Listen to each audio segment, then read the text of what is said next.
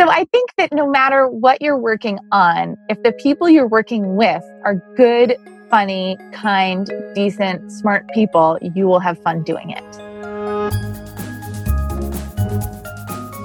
Welcome to From the Dorm Room to the Boardroom, a podcast where we provide insights, tips, and inspiration for college students and young professionals so they can make a really successful transition from college life to the professional world and beyond. My name is Andy Malinsky, and I'm your host. I'm also a professor of organizational behavior and international management at Brandeis University's International Business School, where we record and produce this podcast. Okay, so our guest today is Sarah Green Carmichael, who is an executive editor at Harvard Business Review, where she co-hosts the HBR IdeaCast and Women at Work podcast. So she's a podcast veteran. Prior to joining HBR, she worked as a sports writer in Boston and a researcher for Pulitzer Prize-winning columnist Ellen Goodman. She also spent a year teaching high school students and learned a lot from that experience, although she's not sure her students did. So I'm really, really happy to have you with us here today, Sarah. Thanks for joining us. Thank you for having me. So let's talk about, we're going to kind of go back and forth. And so let's start, though, with what you do now. Tell us about your job, your role at Harvard Business Review, how long you've been there. Just tell us a bit about it. And then we'll rewind, too, to college and so on. But tell us about what you currently do. Yeah. So my job now is, as you mentioned in your intro, hosting a couple of podcasts.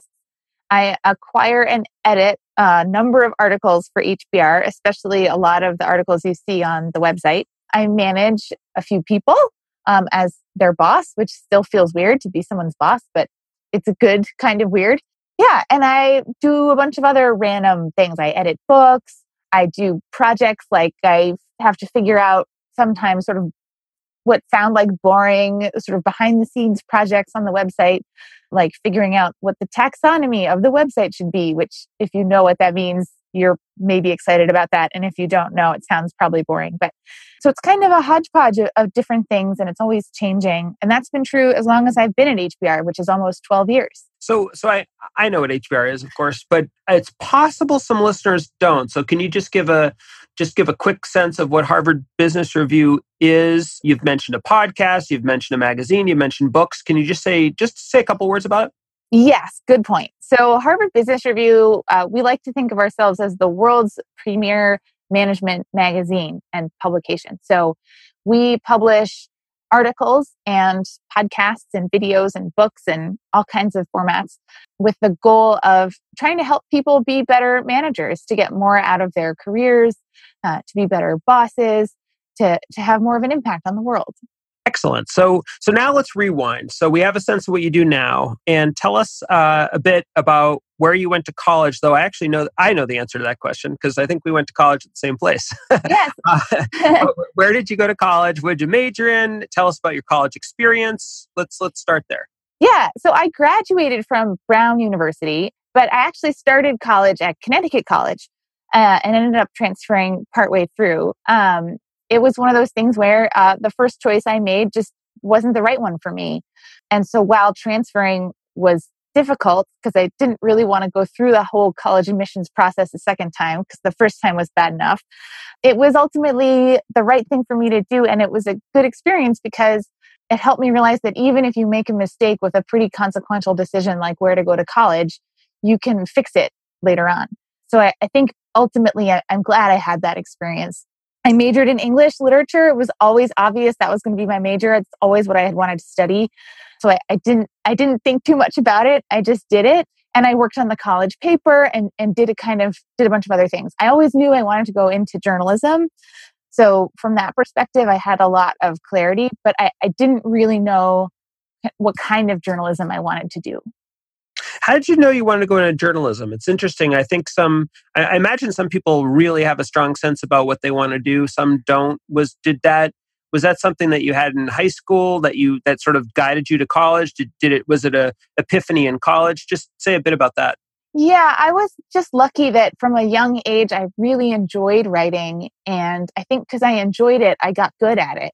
And then it just seemed, it sort of happened sort of naturally. It just was like, oh, yeah, I like this. So, I'm going to major in English and I'm going to work on the college paper. And kind of one thing just sort of led to another. But I think, it's not like I never questioned that path. I definitely questioned that path. And that's how I ended up, working in a school for a little while. I worked in a bookstore for a little while. I kind of tried different things, but I always came back to journalism. And even though I've covered different topics, politics or sports or management, I still really enjoy what journalists do. And I really enjoy editing and writing. So to me, I never wanted to really be a novelist. I always knew that nonfiction was what I wanted to do. And yeah, I think I was really lucky to have that sense of direction early. Let's sort of like think about senior year, and this is actually really hitting home to me because I went to Brown as well, and I remember senior year at Brown. Every time I do these interviews, I'm thinking someone should interview me because I'd be curious what it was like for you. You knew you wanted to do you wanted to major in English. You did. You knew you wanted to do journalism, but you had to find a job, right? You had to figure out something to do after college. Tell us about sort of that transition from college to the professional world. What was your first job? What were your first jobs? Tell us a bit about that story, and maybe then fill in the gaps between there and how you ended up at Harvard Business Review. Yeah. So I'll tell you what I did. And I'm not sure this is like, I would tell this story as an example of what to do. It's just what I did. So my senior year in college, I decided I was not going to ruin my senior year by worrying about finding a job. This was 2004. So the economy was pretty good still. We had had the tech bubble sort of burst a few years earlier, but it wasn't like graduating, in '08 or something where there just were no jobs. So I kind of just figured I'll find a job. Something will come up. I'm not going to worry about it. So I didn't, which in the end it worked out. I'm not sure I would advise that approach, but for me it worked out. And I remember my roommate coming in and saying she had seen a job posted on the Brown jobs board, which I tended to ignore because I had looked at it a couple times, didn't really see anything, and kind of stopped checking it. But she checked it and she saw the posting for the job that would become my first job, which was to be a research assistant to an, at that point, anonymous op-ed columnist. So being an op-ed columnist was something that at that point was like my dream. I really wanted that to be my path. So this would be like the perfect job for me. So I wrote a cover letter, I sent in my resume, and I waited to hear back. And I got the call back. And that's when I learned that the columnist would be Ellen Goodman, who's someone I had always enjoyed reading and had sort of looked up to from afar. So that was like a huge relief to me, but also stressful because now I like really wanted this job. So I ended up applying for the job, but then also deciding I was going to go on this cross country road trip, which was like another long held dream. And I just didn't know when else I'd be able to do it. So I remember completing the sort of rest of my application. I had to do a kind of test, which is common in journalism, that you have to do kind of a bit of sample work so that the person can see how you think and what you do.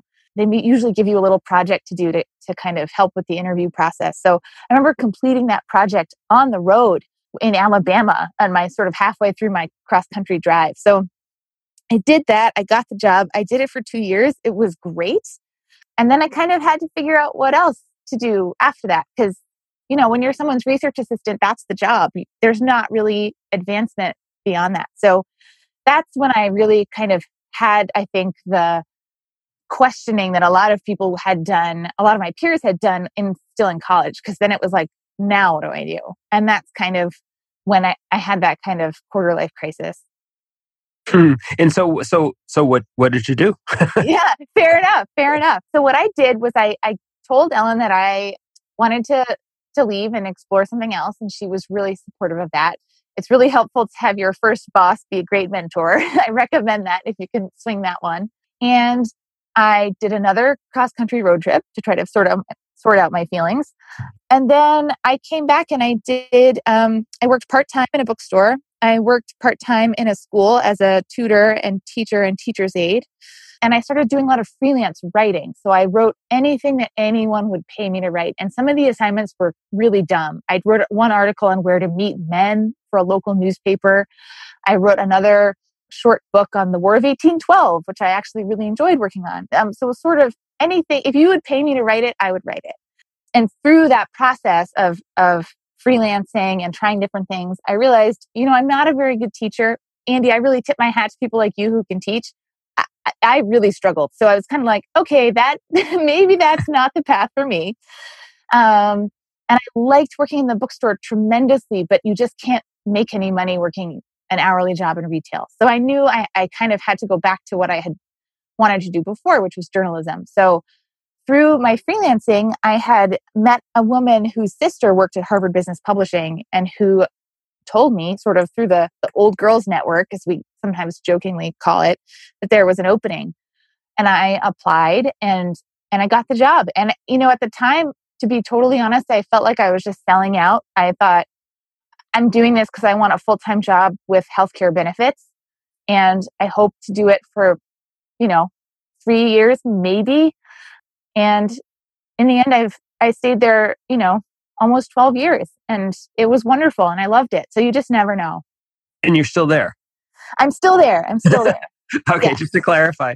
Yes. Wow, really interesting story. Really interesting story. So let's jump into the advice. Not that you haven't been giving advice already, but into the more formal advice part of our discussion. So, and I think that we'll probably come back to some of what you talked about as we talk about these questions. So the first one is about misconceptions that young people have entering the workforce. And it's interesting because you I guess have a unique vantage point where you've had the experience yourself, but you also work in an organization, Harvard Business Review, where people probably write about this and talk about this. But so what's your sense about misconceptions young people have? Yeah, I think that it's hard to have a misconception because I don't see young people, for example, having sort of misunderstandings. I just see that there's a lot. It's a sort of an unknown world. So there's less of a conception that's wrong and needs to be debunked than just the kind of blank canvas that needs to be filled in. So when I started, for example, at Harvard Business Review, at that point, I still had not had a job that was sort of a big organization where there's gray cubicle walls and you kind of sit down at a desk for 8 hours at a time. Because my earlier jobs had been much more flexible. So that was just something that I had to learn. I had to learn to sit still for 8 hours and deal with sort of sometimes boredom or sometimes, urgency, other people's urgency. And that was hard. And it was kind of like, this is it. It's like a Dilbert cartoon or something, but it really was like that. And it was a big adjustment for me. And having a commute where I sat in a car and drove to work was a big adjustment for me. I had to buy all new clothes because none of the clothes I had in college were suitable for the workplace. So all of that stuff was just kind of a big adjustment. And then there was like the work itself, which was interesting and challenging and sometimes kind of boring. And there wasn't always enough of it to keep me busy. And that was actually the easy part. The work was the easy part. It was all the stuff around it that I think was just hard. It's interesting. I keep thinking about the comment you made earlier about selling out, initially. I wonder if there's something in there about a misconception, where a lot of people do have, or at least they try, they have this idea and this vision of choosing a job or an industry where there's just, it's just so aligned with their values. And it sounds like, at least initially, Harvard Business Review wasn't, but that over time in unexpected ways, I'm sort of filling in the gaps here because you haven't talked about it yet, but that in unexpected ways, it ended up not feeling like selling out at all. And if that's right, tell us about that, because that could be something interesting in terms of a misconception.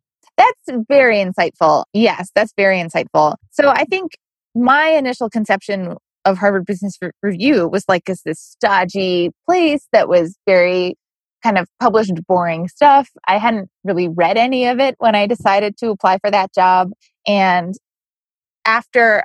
very soon after working there, I started to realize like, oh, for example, we publish a lot of stuff about kind of gender in the workplace and, how women can get ahead, how organizations can become more diverse. That was an issue that I cared deeply about and something that I had been researching and writing about in a freelance way for a long time.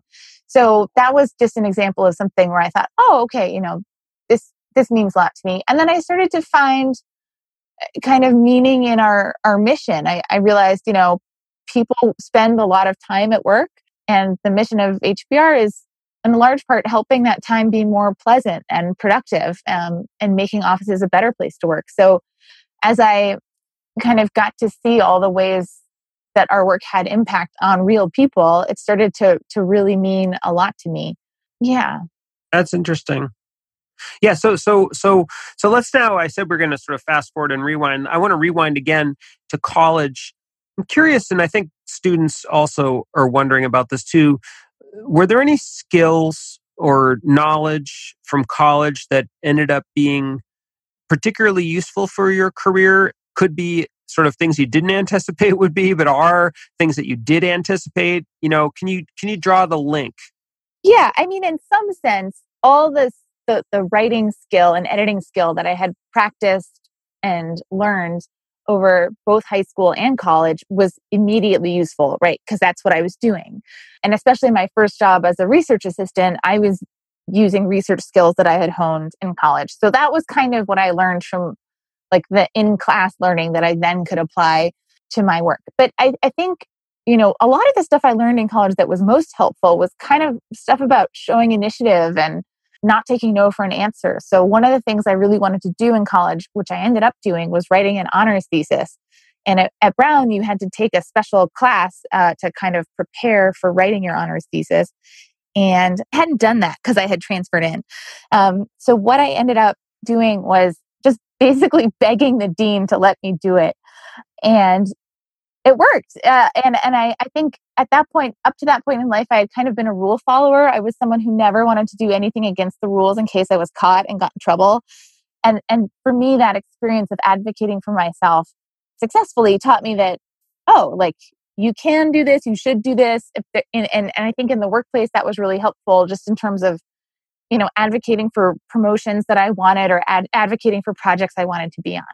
It's very interesting. Yeah, so sometimes it's those sort of unexpected elements that end up being really important. Really, really interesting. So let's actually hear from a student. So today's student question, I am going to play for you right now. Let's listen to it, see what they have to say, and see what you have to say. Hi, my name's Logan, and I study management and I'm from Boston. I was wondering how your academics transferred into leadership skills in the workplace. That's a great question. I think so one of the things that is really helpful as a leader is putting yourself in someone else's shoes. I think the times I've managed to be most effective, it's when I can understand where the other person is coming from and what matters to them and how the situation seems from their point of view. And I think as an English major, that was a skill I had worked on extensively because you're trying to imagine the inner lives of these fictional characters, and you're trying to sort of analyze a text on multiple levels. So for me, I think, and there have been academic studies that show that reading fiction improves your empathy as a human being. So for me, I think going through that experience of analyzing and empathizing with fictional characters actually helped me then relate to real people as a leader, I hope. That's really interesting. I've never heard that before, actually. It's funny. As an English major, did you? So I've heard from other people. I heard an interesting answer to a question sort of like this, and maybe it's not relevant for English majors, but it was maybe more creative writing. That doing creative writing in college forced you to be in a room and having to receive feedback from a lot of people and give feedback, and that sort of intensive experience of doing that ended up being critical for sort of management leadership skills afterwards. Different from what you're talking about, but it's so interesting that some of these sort of unexpected elements of your educational experience can end up, down the road helping you out.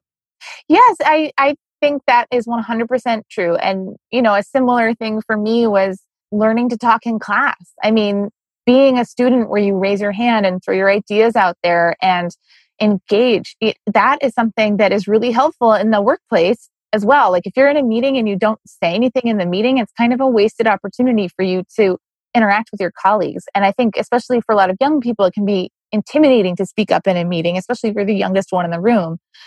And, I think in a class setting, even just something as simple as talking in class really helped me develop the confidence I needed to succeed at work. Yeah, very interesting. Me too. Very, very, very interesting.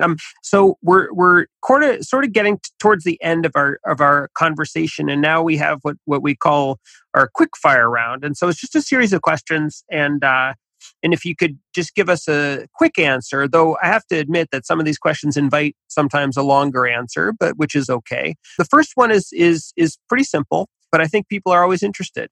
What gets you motivated at work? Working with wonderful, wonderful people. So I think that no matter what you're working on, if the people you're working with are good, funny, kind, decent, smart people, you will have fun doing it.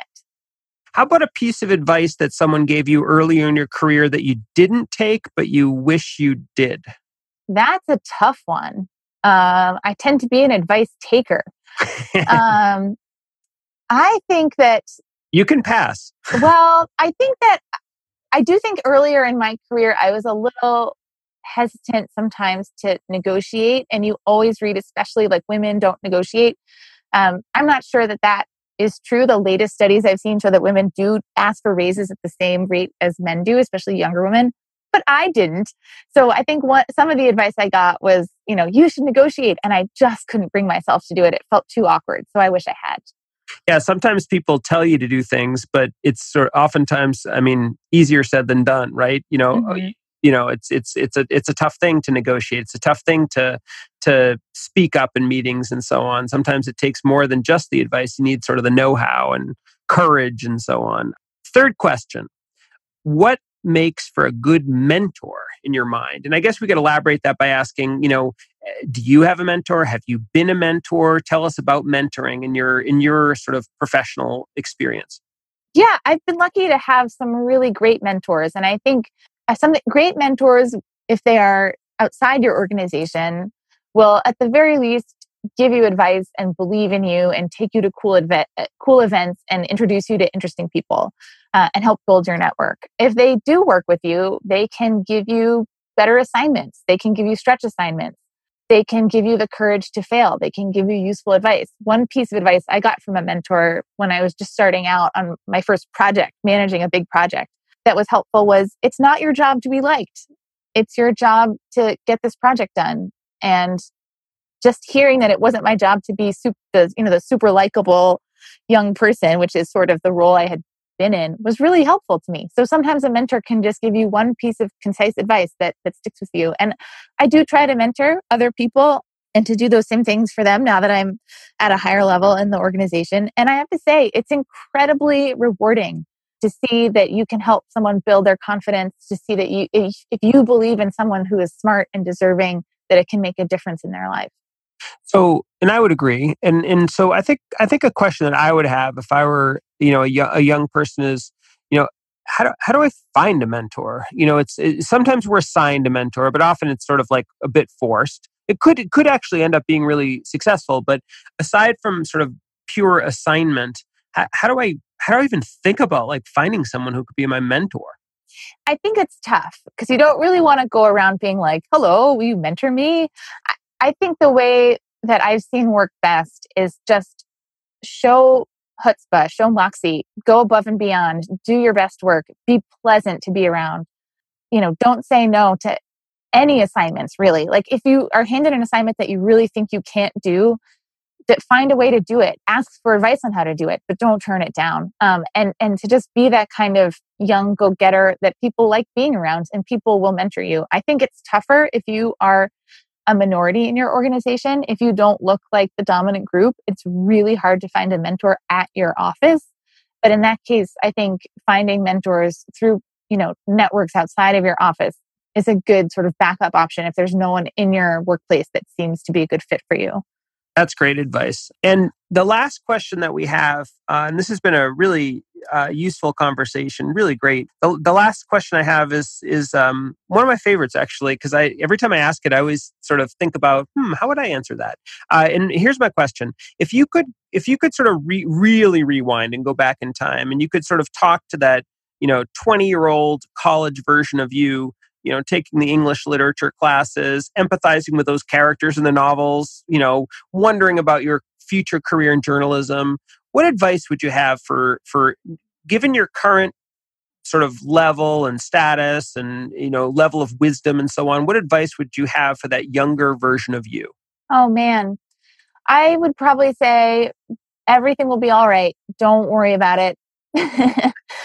That's fair. Yeah. I mean, I think, it's normal to worry about your future. I worry about my future now. It's like, I don't worry about what I've already done, but I think, gosh, I'm going to work 30 more years. What do they look like? But so I think we all have that feeling. But I think knowing what I know now, I would just say, yeah, just put in your time and work hard and everything will work out. And take more risks because you don't, it's a cliche, but it's true that you don't regret the things that you did. You regret the things you didn't do. Well, we're at the end of our chat, and I wanted to thank you so much for being our guest. Can you tell listeners if they want to find out more about the work you do? I know you do multiple things. How they can find you? Yeah, well, I hope that people will subscribe to the Women at Work podcast that I co-host, and of course the HBR Idea Cast. We also have another show that I think people might be interested in, which is called Dear HBR, which is an advice show, and it's co-hosted by a couple lovely colleagues of mine. And of course, if anyone wants to find me in the real world, I'm at SK Green on Twitter. Awesome. All right. Thanks so much. Thank you so much, Andy. This has been really fun.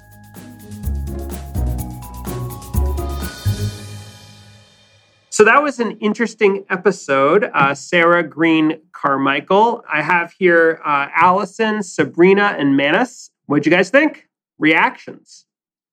So one thing that stood out to me a lot was her composure and confidence throughout the whole process of finding a job and then I really like how she has this everything's gonna be okay attitude, and that's a reminder to everyone to not freak out too much. It's gonna be okay. Yeah, and this is a constant theme in these podcasts. When you ask them to give their 12-year-old selves or 16-year-old selves some advice, they all just keep saying that everything's gonna be fine. So I think it's a really important message for us as students, and it's really it's a really good time to get this message because we are we're in a stage of stress and uncertainty. Mm-hmm. So I really enjoyed it. So I think people, and I want to hear from you, Allison, too, but I think people have tremendous empathy for their younger selves, which makes me then think that their younger selves must have been pretty nervous, I guess, right? Yeah. A lot. Allison, what were your thoughts? Well, I was one of my favorite things that she mentioned was that we regret the things that we don't do rather than the things that we do, which suggests that we should take more risks. And where we are right now, it does feel like taking risks is really, really scary because we're coming right out of just coming out of college right now. So I think it's kind of a bit of inspiration for us to know that we don't have to worry too much. Take risks, try to do things that we're interested in, and don't just force it. Yeah, that's another theme across a lot of these podcasts, sort of the invention, reinvention idea that people don't end up. I don't think she ever would have thought she would be an editor at Harvard Business Review as an English major in college. She said that, right? Mm-hmm. But that's a theme in all these podcasts, right? I don't think there are very few people who sort of had some master plan and executed it. Mm-hmm. Yeah. So how about the, I have to mention one other thing that I thought was really interesting here was, I think she's our first English major. What are you guys majoring in? Business and math. Business and economics. Computer science. Okay, so no English majors, right? but I think that was really interesting, how majoring in English actually had some benefit. Do you remember what she talked about there? I thought that was really interesting. I actually wrote about this in the Forbes article that I published alongside the episode. Do you remember what she said? Yeah, she said something about writing helps her live in this world with her fictional characters and kind of learn about real people in the real world. Yeah. It's they talk in business, they talk about, have you heard the term emotional intelligence? Uh-huh. Yeah. So it's kind of like that. It's being able to sort of step into the shoes or empathize with someone. And she was saying that in English, English literature, you have to do that. Certainly if you're a creative writer, but also if you're analyzing creative writing, to step into the shoes of a character. And that sort of empathic leap is something that she brings to everyday life. I thought that was actually really cool, So last thoughts, anything? I actually wanted to add onto the creative writing thing, because even though I'm not an English major, I used to write a lot of stories, and I still write a lot of stories. And I never thought of it in that way, that you can use that to view, understand how other people think, even though that's what I'm doing when I'm writing. So that was like directly linking something that I'd never directly linked before. Yeah, so you've got like a secret talent you didn't realize. Yeah, did you? Yeah, and like moving on from that, like, I mean, this is just one example, and I'm sure like a lot of skills like that we as college students are building are similar. Like we don't realize like when we do one task that it's going to build a completely different skill. Yeah. And I feel like some of the skills that we build are actually going to be really helpful in the future that we don't realize right now. She also, I'll just end on one other thing I remember from the interview. She talked about initiative. Do you remember that? Like that she wanted to do a thesis in college, but she hadn't taken like some prep class. I think she transferred. Actually, she went to Brown University. I did too, so we had that connection. But then she like kind of basically like begged the dean. Like she basically was quite assertive, right? And she said that wasn't in her nature. She was stepping outside her comfort zone, but she's able to do it. And that was a skill, she said, that kind of carried through professionally. So I thought that was kind of cool too. It's like, all right. So very interesting episode, different from some of the others. If you're listening to From the Dorm Room to the Boardroom for the first time, if this is your first episode, check out our other episodes. We've got a catalog now of several other episodes, really cool ones. You'll learn such interesting stories about entrepreneurs, business people who have taken such cool twists and turns in their careers. And I think it will really help you if you are a college student, if you're a recent college student, or even if you're an old person like me. Follow us, please, on Instagram. What's our Instagram again? From the Dorm Room Podcast. From the Dorm Room Podcast. Check us out on Instagram. Check us out on Facebook and Twitter at From the Dorm Room. And stay tuned for next week's episode.